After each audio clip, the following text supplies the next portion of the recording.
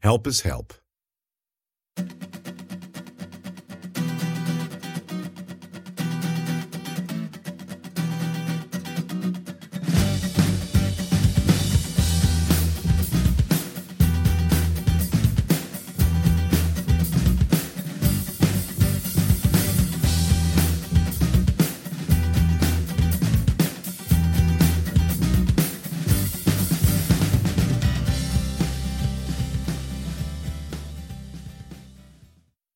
I almost failed ninth grade algebra when I was in 10th grade.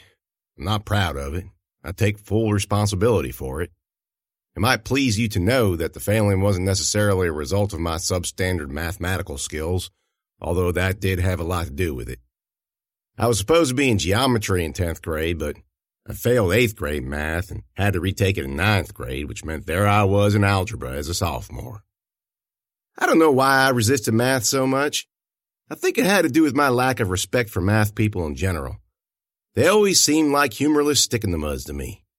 And if I'm being honest, my brush with mathematical inadequacy had more to do with a serious case of the I-know-betters mixed with a sudden manifestation of who-gives-a-crap-itis than any real learning deficiency. Add to that my natural inclinations, a hormonally charged tendency towards magical thinking, and I had myself a serious situation by the time April rolled around my sophomore year. What can I say? I was a stupid teenager. I complained about it to Daddy, but he didn't have anything useful to say. Well, why don't you study more? I'm trying as hard as I can, see? He looked at the open math book on my lap and the half-blank sheet of paper in my binder. Then he looked at the episode of Star Trek I was watching on the TV. It was the one where the crew ends up on the bizarro world of the Enterprise, where everybody is evil, one of my favorites. All I see is a little girl watching that brain melter and ignoring her homework. I've got some problems done. Watching TV helps me calm down. It does. Amanda, either you turn that thing off or I'm going to have to throw it out the back door. No, you won't. You won't be able to watch your stories. Generations don't air no more, Amanda, so the joke's on you. Well, what about football? You really want to test me on this? I knew better than to push it any further. Sorry, Daddy. Yeah, you will be. Now turn that thing off. Yes, Daddy. As you might have guessed, my magical thinking did not work out in my favor. And come May, Daddy made me stay after school for tutoring. By 8th graders. Seriously, Daddy? You might as well stick a gun in my mouth. I'm not going to let some diaper-wearing middle schooler teach me nothing. It ain't like you got a lot of options here, Amanda. Why are you so busted up about it anyway? Because they're 12 years old, Daddy. It's embarrassing. Well, you want to know what's going to be more embarrassing? When you have to repeat Algebra 1 as a senior. But help is help, Amanda. Don't matter what size package it comes in. Help is help. Easy concept to understand, not an easy concept to embrace. People, especially Americans, and especially Americans who live in Spotsylvania County, Virginia, like to think they can get through life on their own accord without help from nothing or no one based on no evidence whatsoever. For some reason, when one of us manages to do something all by our lonesome, we all think that's the way to do it. Don't matter what it is. Build a house, win a game, pass a class. But that's all a lie, because ain't nobody ever truly done something alone. Not when you really drill down on it.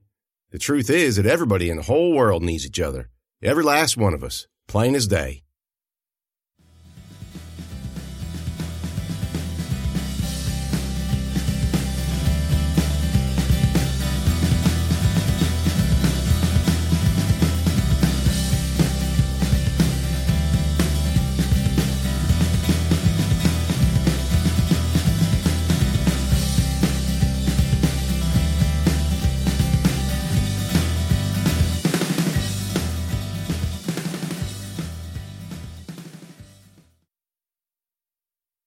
There ain't no other way of saying it.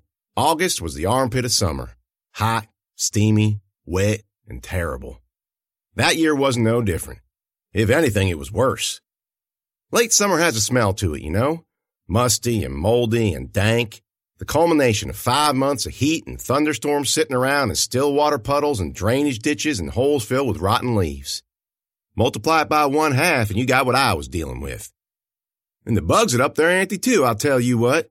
I was used to the flies and cicadas, but now there were clumps of gnats buzzing all over the place, swarms of them the size of beach balls. Except for by the canal path or in the still pockets of the river, we'd never had that much of an issue with them down here. Not no more. One morning, in the middle of the month, I walked out of the front doors of Cortland High School and right into a fat patch of them. I should have known better. I've been walking out that door for almost a month, and it was like to be the 100th time I walked straight into a patch of bugs. I started to sweat as soon as I left the building, and based on the thermometer hanging on the brick wall of the overhang, it was going to be a barn burner.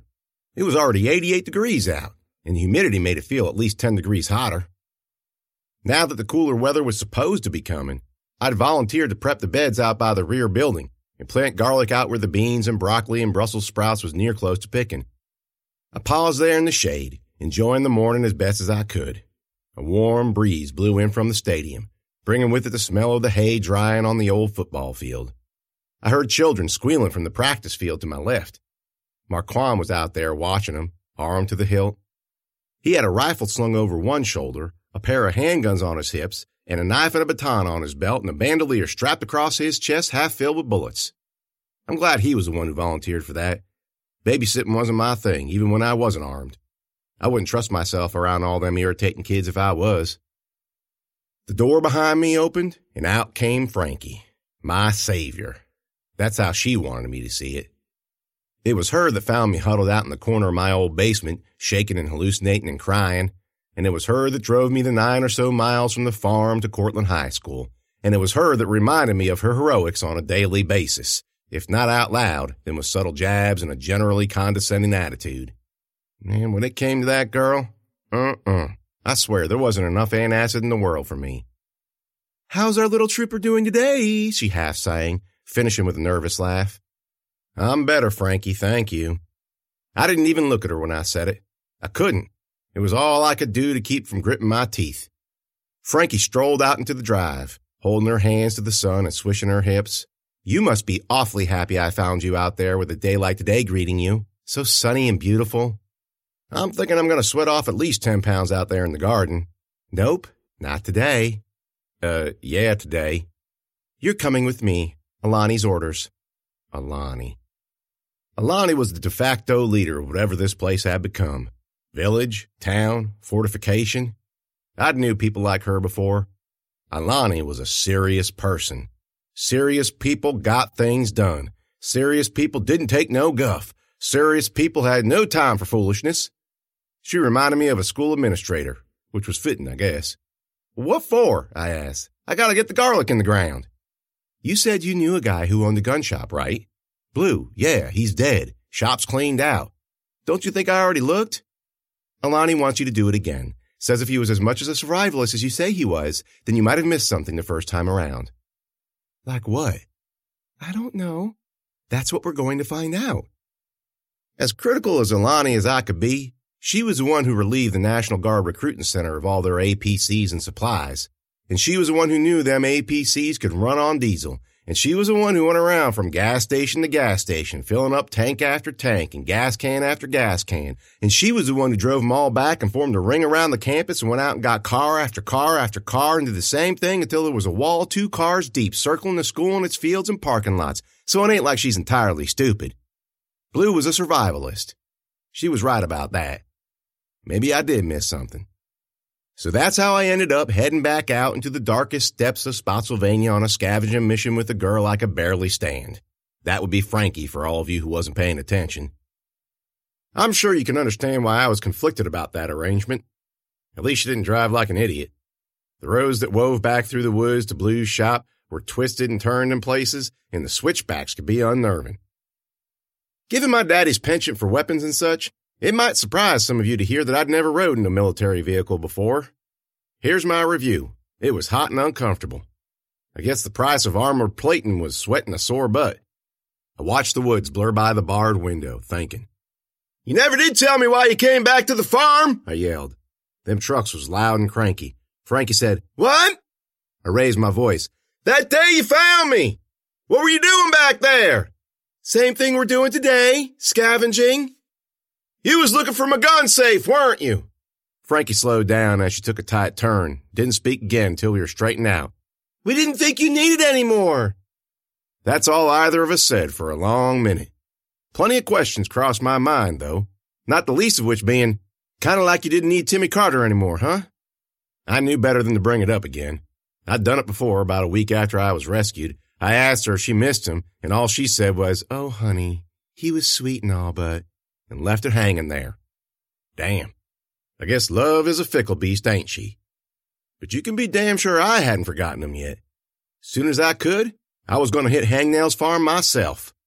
The girl was about to find out exactly what it meant to piss off a jet. I said it before. Daddy didn't raise no bleeder. We got to the intersection at Route 1, and boy howdy was it a mess. Shells of cars, bodies on the shoulder. We had to go around a blockade of tanks that were blocking the sign for the new high school. Ended up off-roading it through the bush, crossed the Nye River, and made it all the way to Mattapony before we decided to try and get back on the pavement again. There was a bridge there, an old one, with wide stone pillars sinking into the water and an old crumbling concrete wall. It was covered in weeds, and it looked like it would fall over if anybody so much as blew on it. "People in your county sure don't like to take care of their infrastructure," Frankie said. "It's just an old walking bridge. Plus, if you didn't know it, we got ourselves an end-of-the-world situation going on." "Sweetie, that bridge was falling apart long before any of the hives landed." "Don't call me sweetie." "That's what you're worried about?" I swallowed my acid. "How about we keep driving? I'd like to get the blues and back before the sun goes down." "Over that thing? No way." I hated to agree with her, but I had to. It'd be one thing to die during a fight with an alien invader. That seemed noble and valiant. Getting crushed to death because Spotsylvania County didn't want to raise his taxes didn't. But, like I said, it was a walking bridge and way too narrow, so the only way across was to go down into the bed and climb the embankment on the other side. I opened my mouth to say something, but Frankie already popped the APC into gear. "I got it," she said, and she steered the car forward. The water was low and easy to cross, but getting up the other side was a bit of a challenge, mainly because the embankment was covered with leaves and lined with trees. And even though the APC was made for that kind of thing, it felt like it would flip backwards with every foot we climbed. I don't know exactly why I did what I did next. I got a feeling that we were being watched, I guess, or maybe I just wanted to see if the wheels were going to get caught in a mud slick and spin us into a wipeout. Whatever the reason, I rolled the window down, pushed the bars open, and stuck my head out to see what was going on behind us. And sure enough, the wheels were kicking up dirt and weeds and mud, all of which splashed in the water behind. But that's not what caught my attention. What caught my attention was a slash of bright colors from the woods on the other side. Blues and reds and yellows. I knew exactly who it was. I thought. Not today.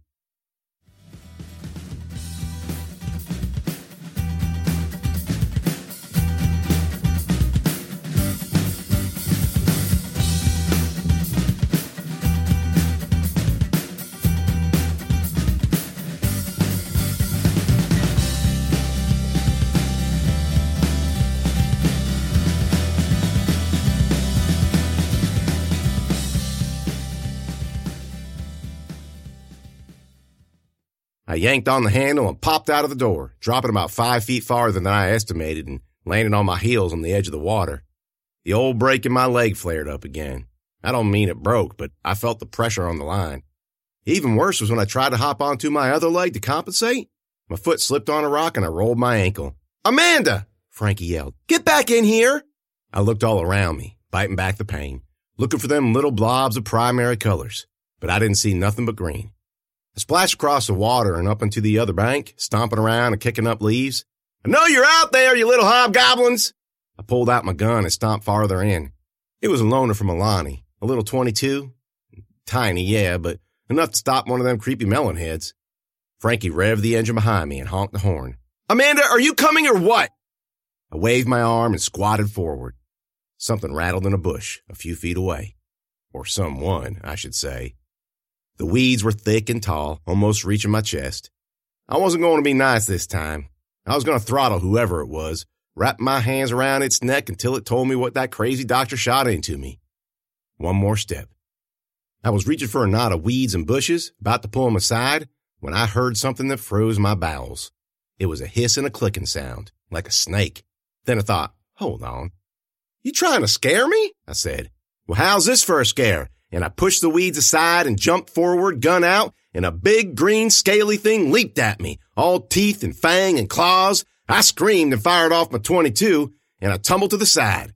It scrambled up to me on its spindly legs, mouth wide open, and I near about soiled myself. It looked like a combination of a snake and a spider.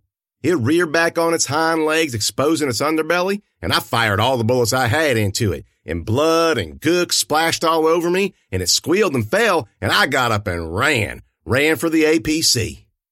Frankie had backed down into the water and gotten out, and she was already running toward me when I came limping up out of the woods. "Run!" I yelled, and we both sprinted back to the APC. I lurched for the passenger door, which was still open, hopped in and yanked it shut. Frankie jumped in on the other side, and she slammed it into gear and stomped on the gas, but the tires only spun in the water, and before we could move another inch, a roar sounded out from above us. "Go!" I yelled. Frankie put it in reverse, backed up a few feet, and put it back in first. The APC finally caught some traction, and we hit that slope hard. But before we made it halfway up, something flew down from above and crashed onto the hood. Frankie screamed, and I yelled, "Jesus!" It was a monster, of course, the same one I seen a few months before, the thing with the legs like a kangaroo. Only now I saw the whole thing, and it wasn't just a kangaroo. It had an ape's torso with goat horns growing out its skull. It bared its chest to the sky, loosed another roar, and then started pounding the bejesus out of the windshield, smashing right through it and reaching for Frankie. She fell to the side and right into my lap, and then the thing roared again and swiped its massive paw around the cab, tearing ruts into her leg and shoulder. Then it grabbed her by the waist and ripped her out and threw her away. I saw her body hit the bridge and fall into the rocks below. I fell out the passenger side, narrowly avoiding another swipe of its claws, and splashed into the water. The monster continued to tear the vehicle apart, ripping off the hood and digging into the engine like it was Play-Doh. It smashed the roof and the windows popped, and that's all I needed to see. I got up, turned, and ran. And the thing followed me. I don't think I'd ever ran faster. I dodged pricker vines and branches and saplings the best I could, but the dang thing seemed to be reaching for me, catching at my clothes, my boots, and my arms. The creature didn't have the same problem. It muscled through the undergrowth in the woods the same way it muscled through that armored car, knocking down trees, shattering trunks, leaving a few with sharp hunks of wood jutting up in the air like swords. It got close enough to swing at me, and it would have walloped my head in the pulp if I hadn't tripped on a root. I hit the ground hard, falling flat on my face and knocking the air out of my lungs.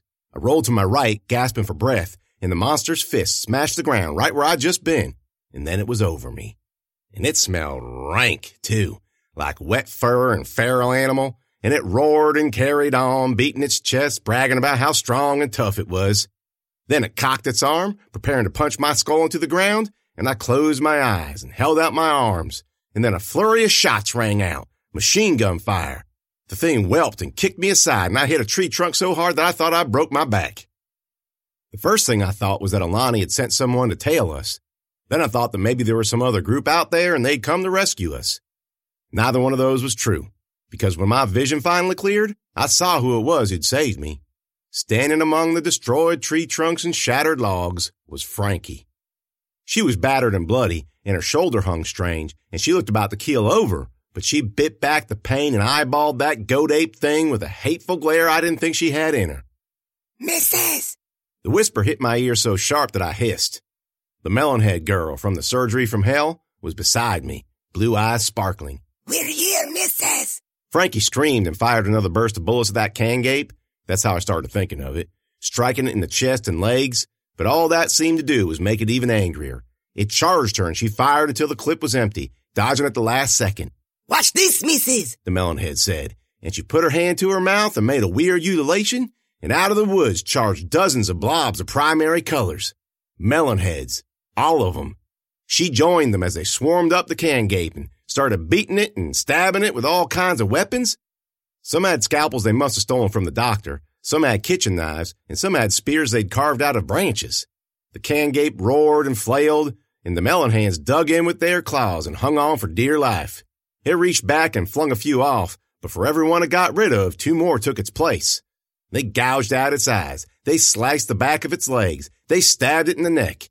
It grew weaker and weaker, finally falling face first and impaling itself on one of the shattered tree trunks it had created with its own fists. The melonhead girl trotted back to me, blue eyes sparkling, shirt clotted with gore and fur. "See, Mrs.? See what we can do?" Then she put her hand to her mouth again and made the ululation, and the other melonheads scattered back into the woods and were gone. "Wait!" I called as she turned. "We can't be late, Mrs. He will be angry." "But I don't even know your name. She smiled at me with her pointy, blood-stained teeth. Berenice, missus. And she ducked back into the brush and sprinted away to join her friends. We misses the missus. Missus comes and sees us. To say Frankie was messed up was an understatement. Broken ribs, broken foot, broken leg, broken pride. The back of her head looked like, well, it looked like she'd fallen 12 feet onto a rock, which was exactly what happened to her. For all her girly-girlness, Frankie was a tough old girl, wasn't she? Tougher than I thought. I should have known. She survived the first Hive invasion, didn't she? Survived Mother Absalom and my no-good Uncle Zeus. I draped her arm over my shoulder and we gimped back to what remained of the APC.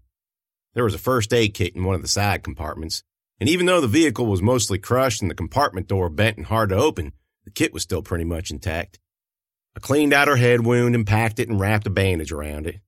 I wrapped her foot too, just to put some pressure on it, but there wasn't much I could do about them ribs or the leg. It wasn't first-rate hospital care, but it'd have to do. You're going to have to stay here, I said. Okay. I'll put you in the cab and head back to Cortland. It's crushed. The back's still good. Door's broke, but I think I can get it open. I did. Found a pry bar in a different compartment and wedged in and hung and yanked and pulled until it finally gave. If it wasn't for the fact that the can gape had already compromised the shell, well, I don't think I'd have been able to do it. But there you go. Getting her in took some doing and some screaming, mostly on her end. When I got her as comfortable as I could, I put our canteens in on the floor and clapped my hands. I better get going. It'll take a couple of hours to get back to the high school. I'll rustle up a crew. Get back before dark, okay? All right. Don't leave me here. I won't. I turned to leave and she said, Amanda? Yeah. I really did like him, you know. Who, Timmy Carter? Do you think he's alive? No. I started off again. Amanda? Yeah. Those things, what were they? Well, which ones? Those kids. I don't rightly know. Daddy said they'd been around since before he and Zeus were little. Their heads were so... Yeah, I know. I kind of think of them as melon heads. Melon heads? She laughed a little and started coughing and holding her ribs. Oh my, that hurts. Broken ribs do that. They seem to know you. It's a long story. I'm just glad Berthold wasn't with them. Berthold?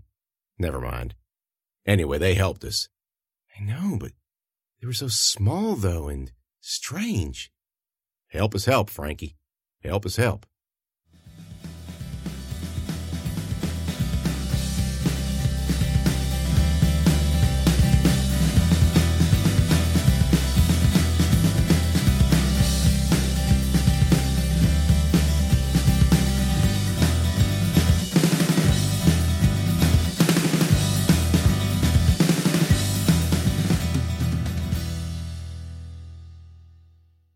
Hey, thank you for tuning into the Mad Tales podcast. I hope you enjoyed this week's chapter.